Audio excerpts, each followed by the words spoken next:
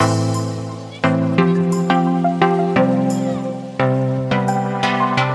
to AUCD Network Narratives, where we share real stories from our members. I'm your host, JD Flores, Advocacy Specialist at the Strong Center for Developmental Disabilities and the co-chair for the Council on Leadership and Advocacy. Join us as we hear from inspiring leaders within our network working to make a change.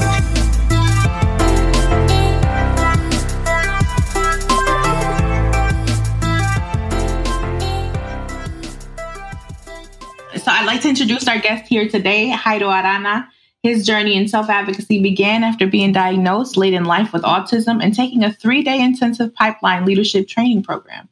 That step led him to becoming more involved in self-advocacy and participating in LEN. He started out as a part-time consultant at the Mailman Center for Child Development and was hired full-time in 2017 as a clinical program coordinator. He now assists in his LEN and USIS pipeline leadership program. So outside of self-advocacy, who are you? Besides my advocacy, I like to write. I like to draw. I love the arts. Big on science fiction and fantasy. I like to read books. I love history. Before I got into self-advocacy, I was into film. I still am, but that's how it all began for me. It was I want to be a filmmaker. It's and a writer. I don't know which one, and even into comic books. But now I'm doing some writing again, and on the side, I focus 100% on my job, my 9 to 5. But whenever I get that chance to write or draw, I do that. What are the stories that you kind of want to tell? The stories that I want to write were all really didn't say anything. They're all mindless and I'll just have an action movie. I love action movies, but then I discovered science fiction and fantasy. You can actually talk about social situations.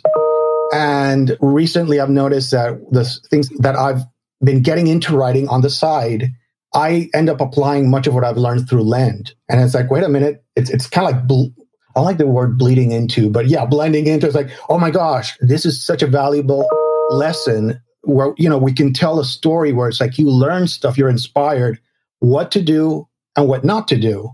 And when it comes to leadership, for example, in my photo of me that I sent, I'm wearing a t-shirt of one of my favorite shows, which I binge watch at the beginning of the pandemic. I'm hey, I learned that in LEN.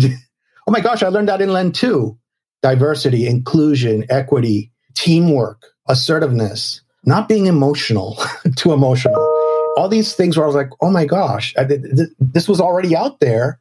And I'm being reminded, after binge watching on one of my streaming services, I'm yeah, this is good. What are you doing in difficult situations? How do you problem solve?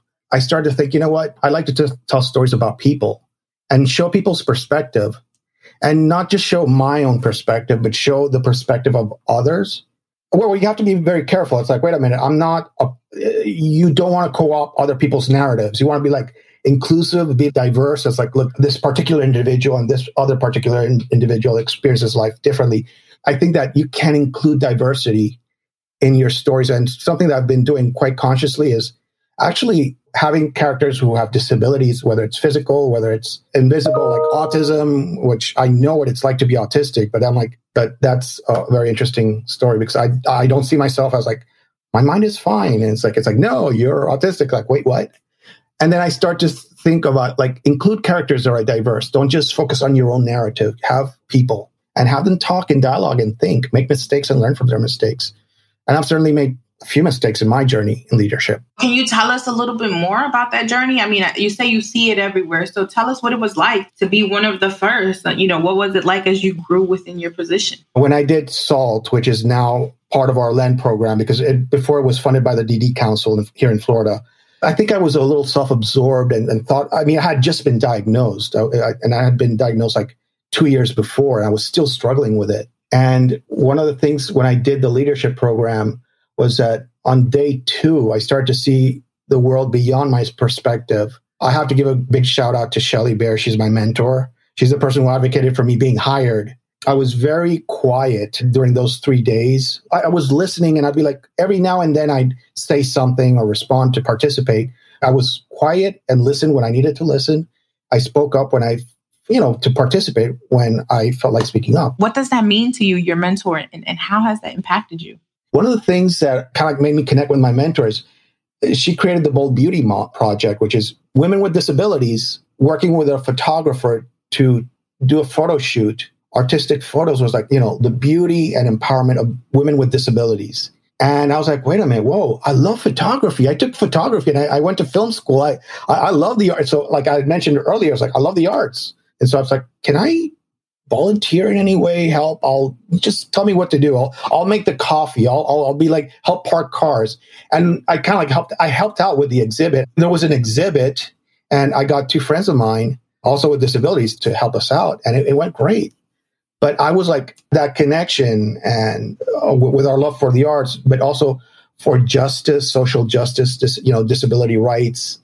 And what she taught me as a mentor is something that I try to apply to our led self-advocates. And it's something that I've talked about, when I meet with other self-advocates, and I say, we need the mentorship approach. We've got to have that one-on-one. I've also learned that everyone has different learning styles. And one of the things about the pandemic that has made things very difficult for all of us is like, some people don't want to sit through Zoom. Some people are not that great with computers. And it's like, this learning curve, now I have to learn to be good at this. Whereas before the pandemic, we have a great self-advocate who went through the whole pipeline. He did our high school program, then went on to do SALT, then went on to become a LEND trainee, and he finished LEND. But, he was a very one-on-one. I'd be like, okay, come over here, sit next to me. Sit next to me and I'll, and shadow me and ask any questions. And that approach, I helped him with as an advocacy project because we have in our LEND program where, part of the program is like, okay, you got to come up with a self-advocacy project. You make the PowerPoint, this is the problem that we want to solve. Like, for example, transportation. How can we solve the issue of transportation in our state, for example, on a systems level change, things like that. And you don't have to implement it. It's just think about it. And so that one-on-one is kind of the approach that we do. So what Shelley leadership role modeled onto me, I do with our self-advocates. But sometimes it can be a bit challenging. I know I've been a bit challenging to Shelley. She's like, I think that as you've grown as an advocate, and I think you've kind of made mention to this, that as you've grown as an advocate, things have changed for you. And even the way you look at the world is a little different. But if you had a moment where you could go back to your younger self, what would you say to your younger self? I have no idea. I'd be like, all right, who is this person wearing a T-shirt? How old are you? You're wearing a Frankenstein T-shirt or whatever. It's like, you're telling me to be patient. Be patient. No, I don't want to be patient. Life is now.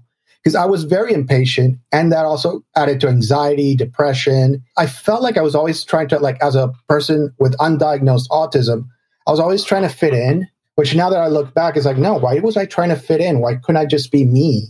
I remember there were times where people would be like, just be yourself. Or they wouldn't say be yourself. It's like, oh, don't try to pretend to be someone else, which came across the wrong way because I was trying to do the social cues, okay, what do people like talking about? I don't like talking about this, but I'll talk about it. We'll talk about sports cars. I'm not really into sports cars, but, and I learned about stuff that I really wasn't interested in. But then I also had to learn that, look, not everyone's going to want to talk about my special interests. I was like, oh, have you seen this TV show? It's great. It's like, nah, I'm not really into it. Oh, but you should watch it because it's fantastic. It's like, okay, yeah, but I really, and then they change the subject and then you go on back to it. It's like, so I've learned those things. And by meeting other people with autism and people with disabilities in general, because I don't like to be too focused on autism, the diversity and the intersectionality of things where I'm like thinking, okay, I'm a person on the autism spectrum. There are other people who they're on the spectrum, but maybe they have also a physical disability. They're also part of maybe of a community that is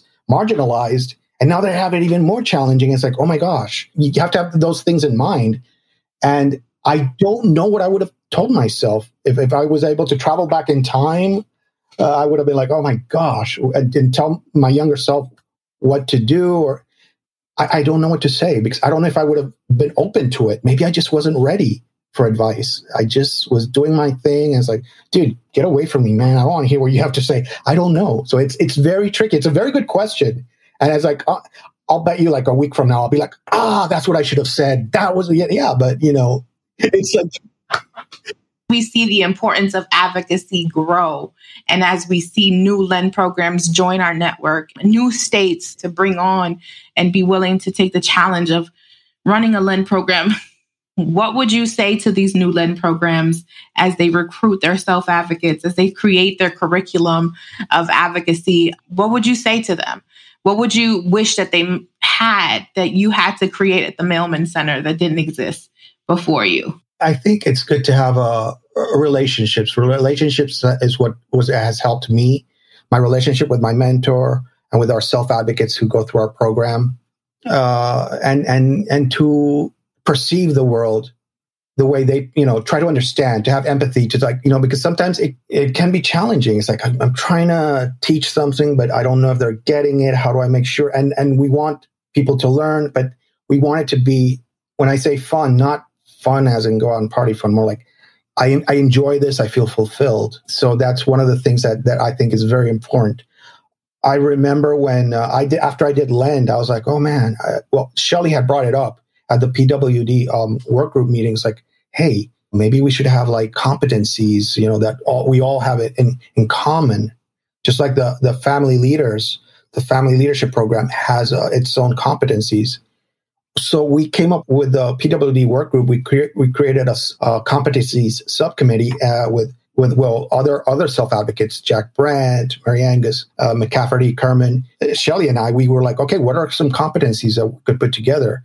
Because one of the things that just blew my mind was like, wait a minute, we have a history. People with disabilities have a history and a culture and all these things that like, we need to teach this. I mean, this is not need to. I don't like the word need. It's like, it would be awesome to teach it. I'll use awesome a lot, but it's like that, like, hey, I did not know that. This is an interesting fact. And when you learn from history, when you see, wait, other people have done it before, so I can too.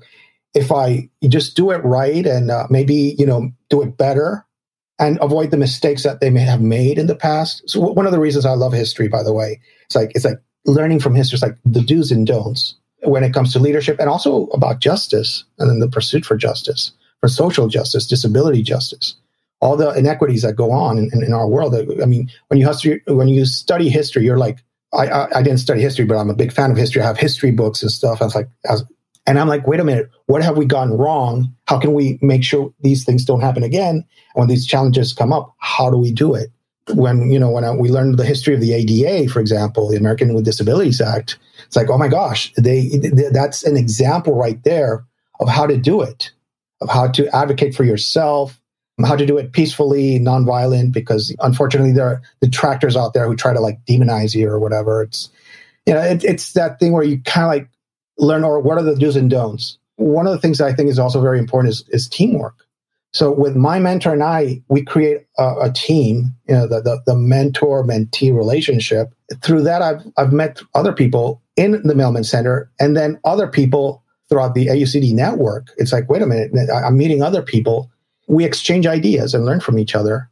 And that's been very helpful to me. If anything that I think should be taken away is like, when it comes to self-advocates, it's like the best thing for, LEND directors, self-advocate discipline is create a relationship that one-on-one, because that helps. What might work for me might not work for someone else. Someone's more visual, a visual learner. I actually even bought books about universal design for learning, which is like, wait a minute, are we using plain language? Are we using easy read? And now I'm learning all this. And I'm like, wait a minute, let's do that. Being open and listening and learning what's out there, because there's a lot of resources out there. The way you captured all of that is really important, especially as all of our LEND programs across the board grow and they begin to look at advocacy differently and, to its strength, its belief, its all the things, you know what I mean? Like, advocacy is definitely like eggs in a cake, water in the batter, whatever it is, we're definitely part of the mainstream ingredients as we continue to build and move forward. And I want to thank you so much for sharing your stories with us, for sharing your time. Thank you for tuning in to AUCD Network Narratives. If this story has inspired you to make a change at your center or program, use the link in our show notes for resources and tools to help you lead on. We'd love to connect with you, so visit the AUCD website and click on the Submit Your Story button at the top. We hope to hear from you soon.